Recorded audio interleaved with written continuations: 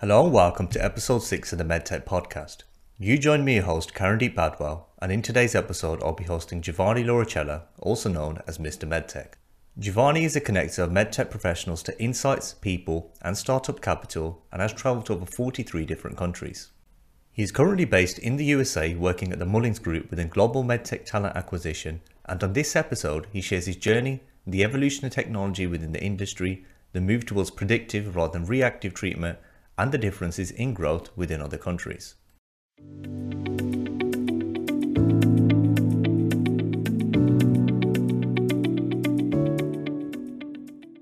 Welcome to the show, Giovanni. How are you today?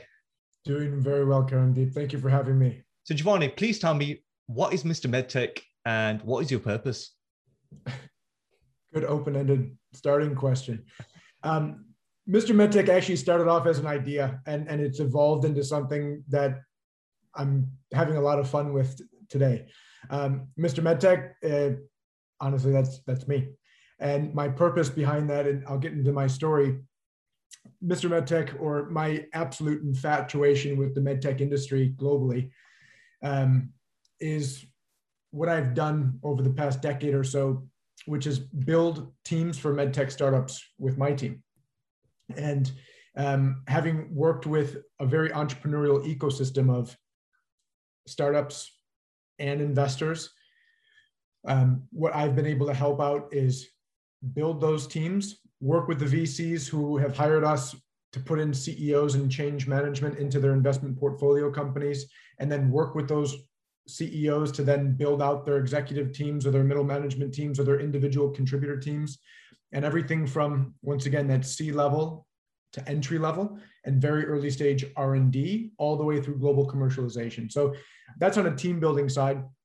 And then additionally, because we swim in the very same pool of entrepreneurs and investors, it's by natural amassing of contacts within a network that we've been able to help out startups connect with the right investors.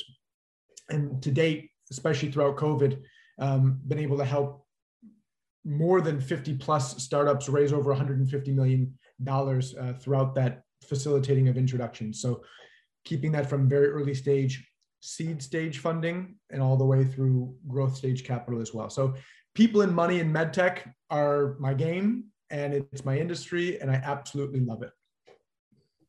So Giovanni, where did the inspiration come from? Where did you get this idea to create Mr. MedTech?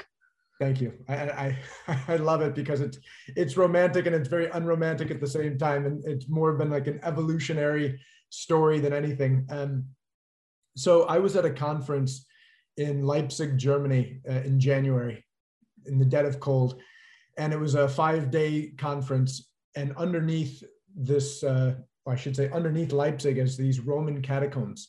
And then this particular conference is very famous for the Thursday night of having this massive party for everyone who's part of this conference, physicians, industry, professionals, et cetera. And so it was a blast of an evening and one more day of the conference after, which I came to realize almost no one shows up to because of what happens the night before. And I had to get on a very early morning flight that morning and flying back from Leipzig to Frankfurt and Frankfurt to Miami. And after having quite a good time on that Thursday night, I was in this stupor, if you will, on this very quick flight from Leipzig to Frankfurt. And I was just thinking about, it was a great show, met a lot of people, networking. I lived on a plane basically before COVID.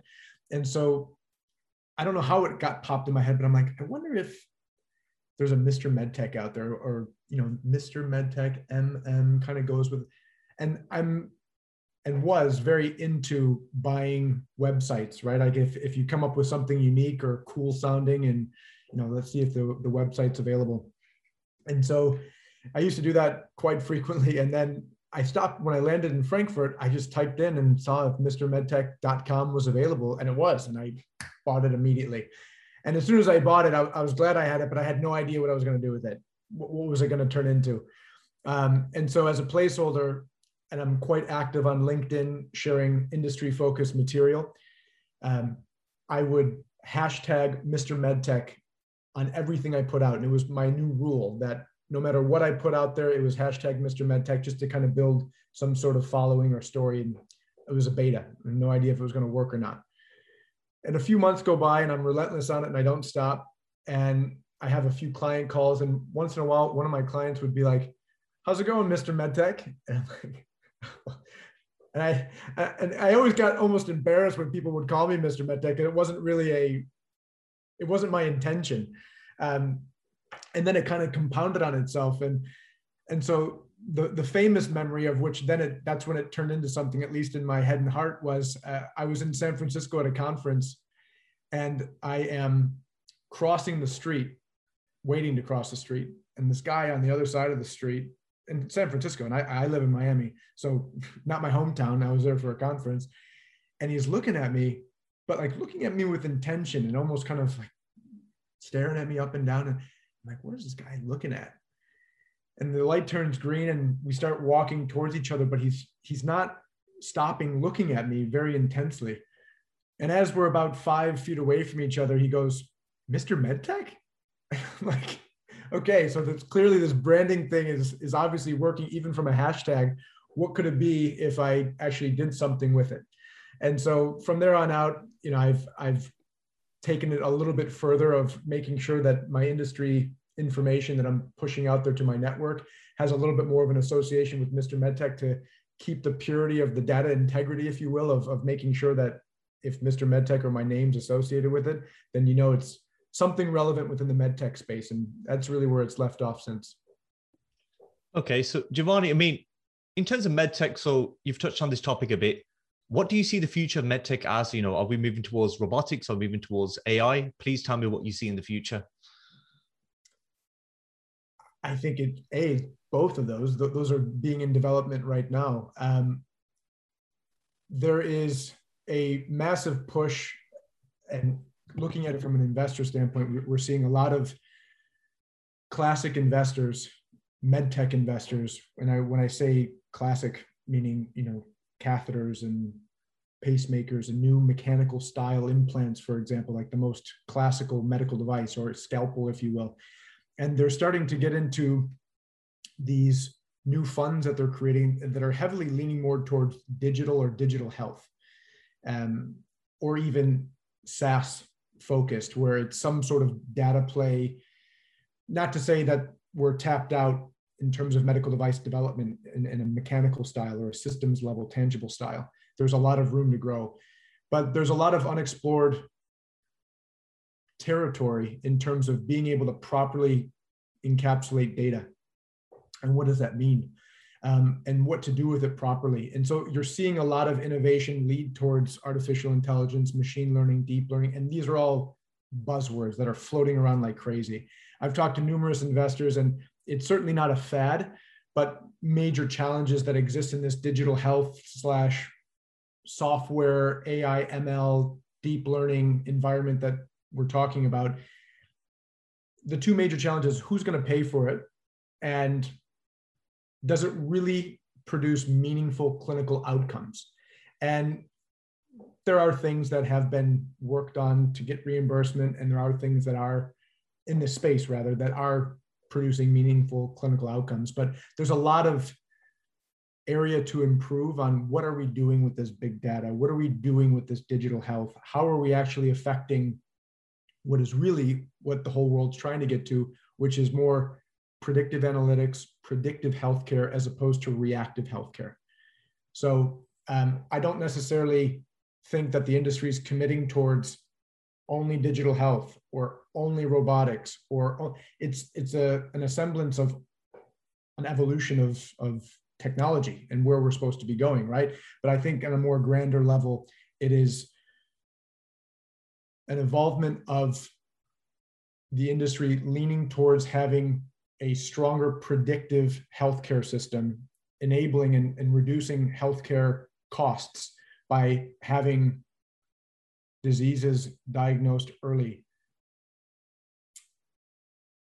bodily challenges, if you will, being fixed earlier, predictive analytics, diagnostics, et cetera, being able to help the patient population out there have things be identified before they happen, especially in stroke and in heart failures, and even oncology, some of the major man killers out there, if you will.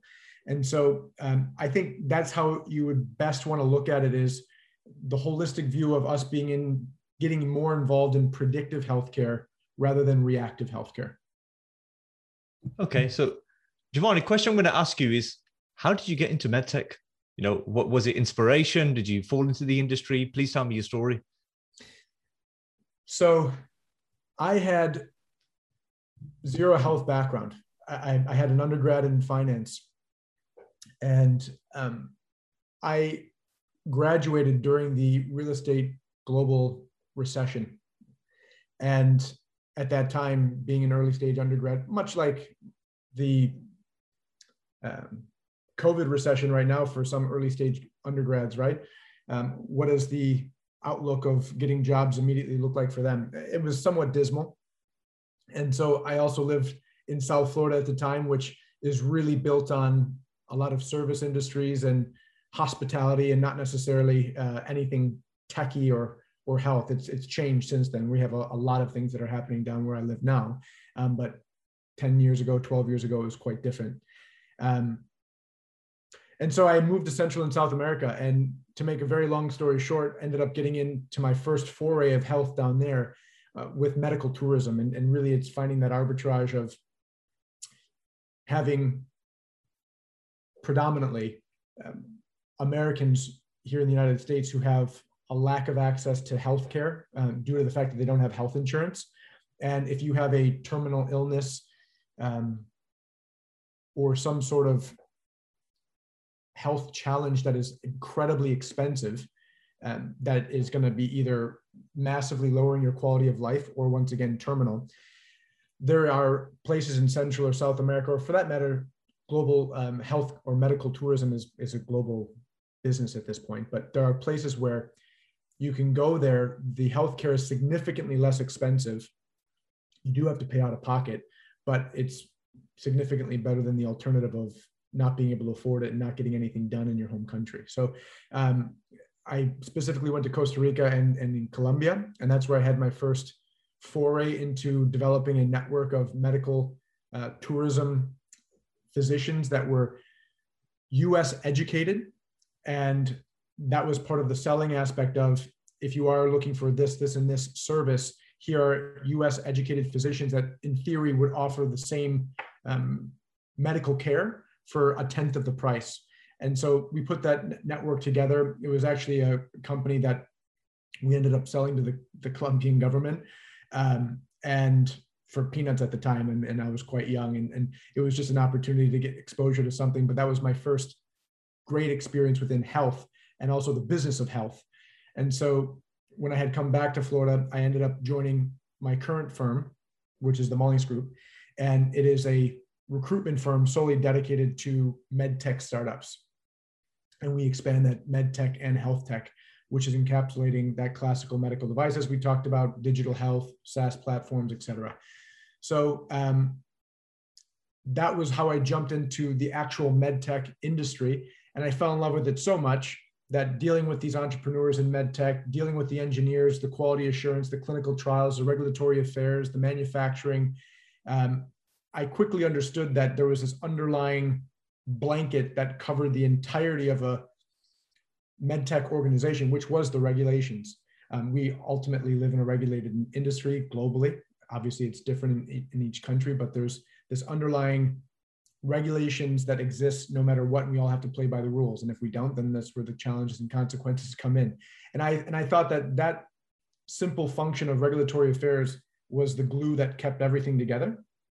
And so after having been in my firm for a couple of years, massively fallen in love with the global medtech industry, I wanted to go deeper and actually build my career even further. And initially I was going to go back for an MBA, was talked out of that pretty quickly. I love school and I wanted to get another degree. And I was advised that if I waited a few more years and squeezed the juice out of getting some better professional experience, I'd likely have a more deeper learning and deeper appreciation for an MBA later on. So I still wanted to go back to school. And I found out that there was regulatory affairs master's programs, and it was in biotechnology, pharmaceuticals, and medical devices, and you have to learn all three of them, but then you can major in one of them. So that's what I did. I got my master's in regulatory affairs. I majored in medical devices. It certainly helped deepen and also open my mentality to how this industry is really functioning. So helped me out in terms of my professional understanding of how this industry works, and certainly with my clients and the candidates that I work with, and even the investors that I have to interact with. So that was very beneficial. And I haven't left ever since, and I don't plan on leaving. And all of a sudden, a hashtag turned me into Mr. MedTech. I mean, you're a very well-traveled guy. When I look at your itinerary, the amount of countries you've traveled to is absolutely amazing that a guy can do that in his lifetime. And, you know, I'm quite impressed to see that. In terms of traveling around the world, a lot of people talk about UK, Europe, USA, but I'm guessing the countries that you've traveled to, there's a lot of opportunity in medtech. What have you seen in the rest of the world that you can share with us today? Ooh, a tremendous amount. So first and foremost, let's start in India. There's an absolute booming economy of innovation happening in India. There's multiple multinational corporates that have their footprint in India. It is more and more on a seemingly daily basis becoming an entwined country into the global ecosystem, whether it's ongoing clinical trials, more innovation, outsourced manufacturing, whatever it may be. But there's a lot going on in India. So I think certainly the world should keep, at least at a minimum, a peripheral eye on that, because there's a lot happening there. Certainly the amount of people that are there to back it up. So that's number one. China, there's a lot of innovation and change happening right now. The NMPA, which is China's version of the FDA, is hyper refining their regulatory systems, and they're in a transition period of trying to break these stereotypes of what the world used to put them in terms of a categorical box. There's a lot more partnerships being done right now with innovation and joint ventures happening, money coming in and out of China invested in medtech, especially these bridges between China and the West are certainly becoming more apparent. There's a lot of room to grow. Trust me, we're still in very beginning stages, but I think the fact that the NMPA is making strides in terms of being able to refine their regulatory systems, which is only going to allow it to help be a better collaborator with other countries. And we're seeing that done right now. So China is certainly something to watch. Australia, more and more, we're hearing about how clinically effective it's becoming to have your clinical trials there. So a lot of companies around the world, whether it's in Europe or Israel or United States, North America, wherever have you, are starting to run their clinical trials outside of, or I should say, in Australia.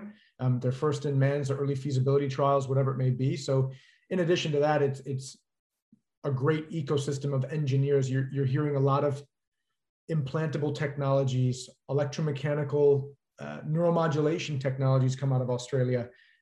Really wonderful university systems are there as well. And it's also a very transient country. So you're hearing about a lot of cultures that are amalgamating there, building something, and then having relationships with the outside world where they're either raising capital or doing their clinical trials elsewhere, et cetera. So Australia is becoming a strong global player as well. Israel, startup nation, tremendous amount of R&D. And then you have other areas around the world that are certainly coming on. I'll stop there in case there's any questions. Okay. I mean, so obviously you're Mr. MedTech. What do you do outside of work? What are your hobbies? You know, please share your personal life with us. I love books, and I don't know how cliche that sounds on this, but I actually do. It's a way of pressure relief. It's what I do in between super intense phone calls. I will give a shout out to one of my partners who taught me this trick. So I constantly have a cycle of 4 books going at once. And it's not because I have ADD or because I can't focus or concentrate, but there was this philosophy that he shared with me a year or 2 ago, and it just worked.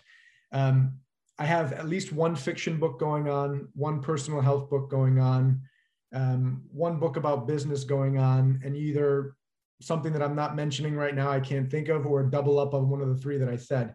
And it's this constant, like when you wake up in the morning or even throughout the day and you want to read a quick chapter or just engage the mind. Sometimes you don't feel like reading fiction all the time, or sometimes just constant business theory gets boring if you wake up at 5 a.m. and that's the first thing that you're reading with a cup of coffee. So in order to keep on reading, you have these different styles of books, and that way you constantly keep on reading. And then it also allows you to read a lot more books faster. So I love reading. I'm an avid physical exerciser, and I love fitness. And so I'm in the gym minimally 4 days a week, and something on the weekends. So that's personally part of my day.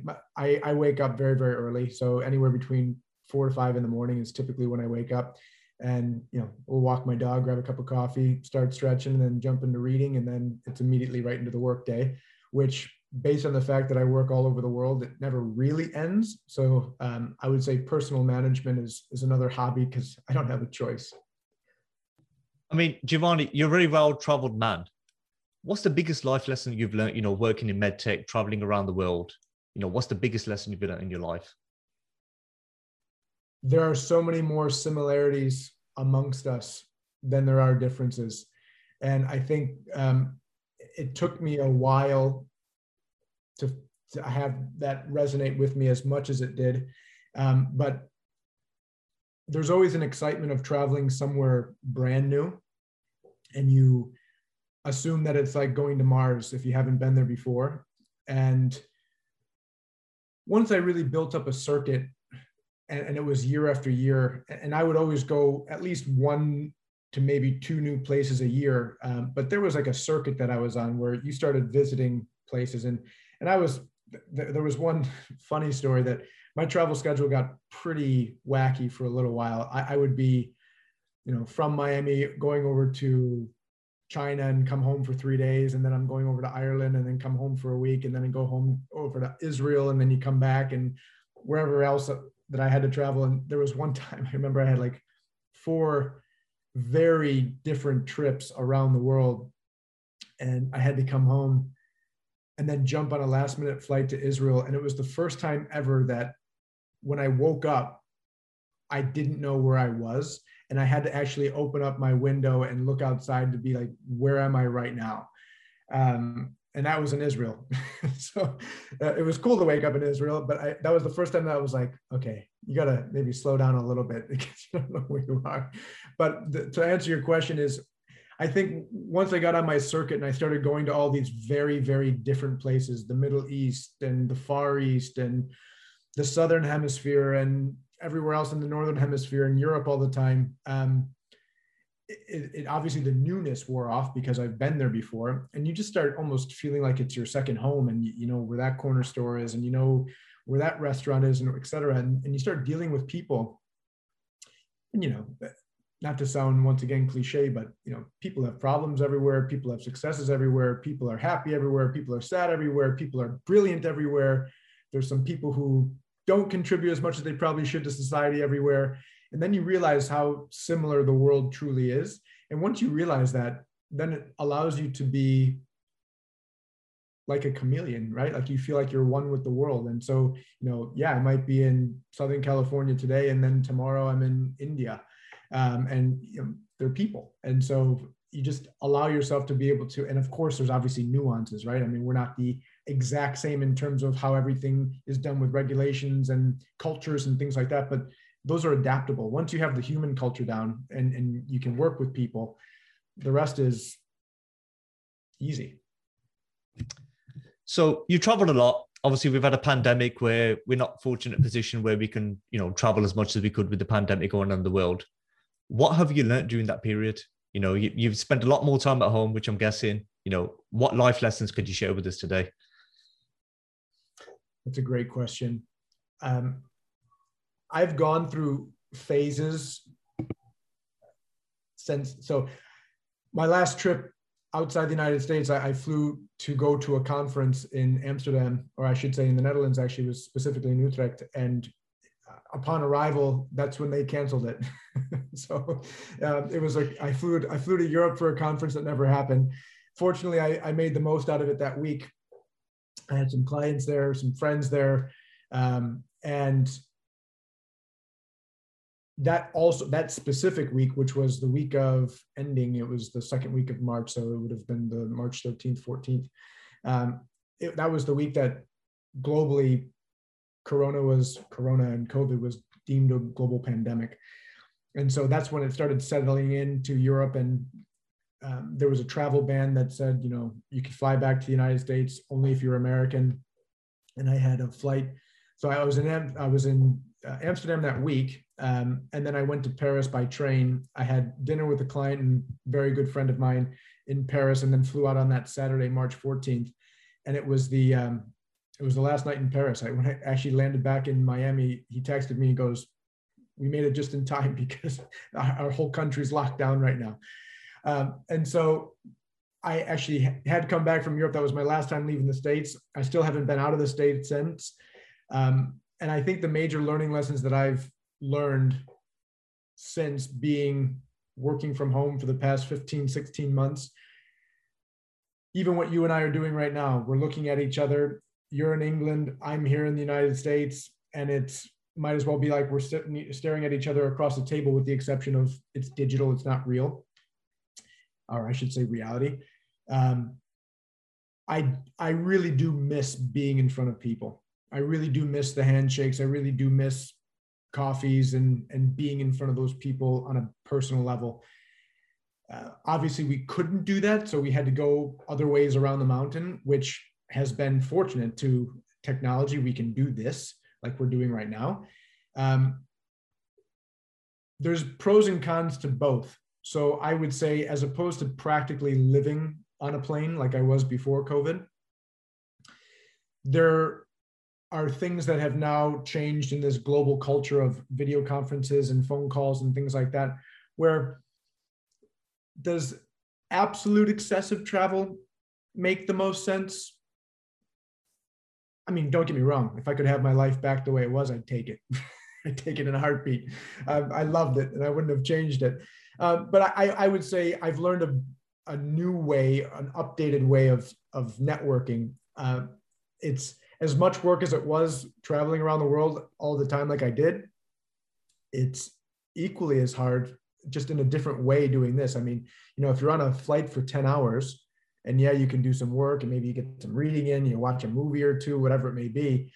You now have those 10 hours back, and you can schedule calls on the half hour. And so all of a sudden you're naturally talking to 15 to 30 more people each day. And then what do you do? I mean, and keep in mind, I'm a professional networker, right? I'm not building solid materials every single day or devices. So, it's a lot more networking. The networking is a lot easier. However, I think the delicateness of how you manage and actually build those relationships remains delicate, because the person that you saw 2 years ago and you haven't seen or talked to since, but you sat down and had a coffee with or a cocktail with, when you see them, you can't forget that you spent that in-person time together, right? But when you take 10,000 video calls, you might not remember even seeing that person 6 months later if it really wasn't that established connection. So, I think once the world, which we are opening up as we speak right now, once the world fully opens back up and we have the option to go back to normal the way it was before, I think there will obviously be some tweaks and changes, and there will be some remnants of what has changed culturally, and how we interact and how we communicate and how we do these video podcasts and video conferences. Some of that will resonate. I think, having spoken to dozens of entrepreneurs and investors and professionals at this point who had the opportunity to get back on planes and go back at network in person, they've all taken it up. They all love being back in front of each other and shaking hands and doing business in person. So that's good to hear. I do think, though, that there will be more understanding of how you can, as opposed to maybe jumping on a plane for a day trip, you might be able to get that done with a video call at this point. So I think it'll be a more healthy blend. Yeah.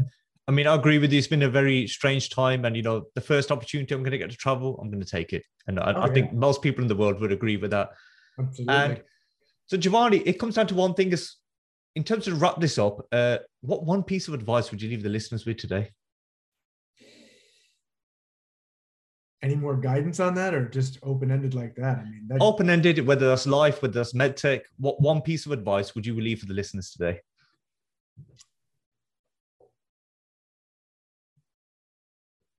The pandemic gave us an opportunity to change, to evolve, to adapt.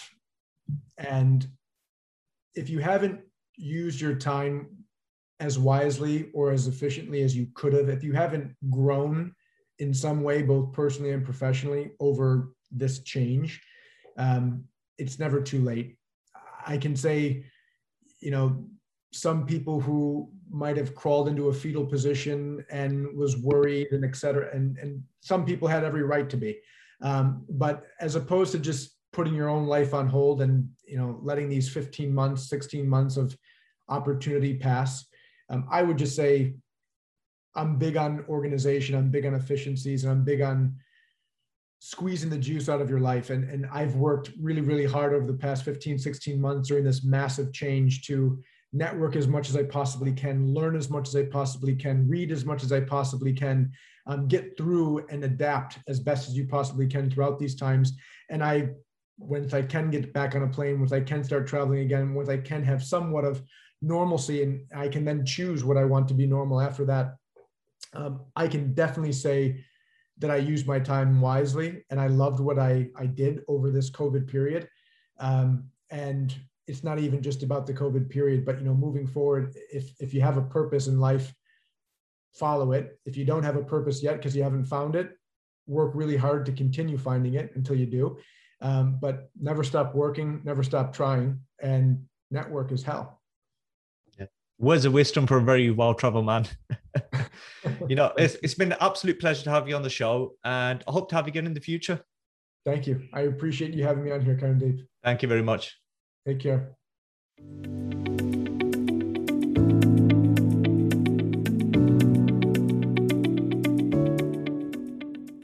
Thank you for listening to the 6th episode of the MedTech podcast.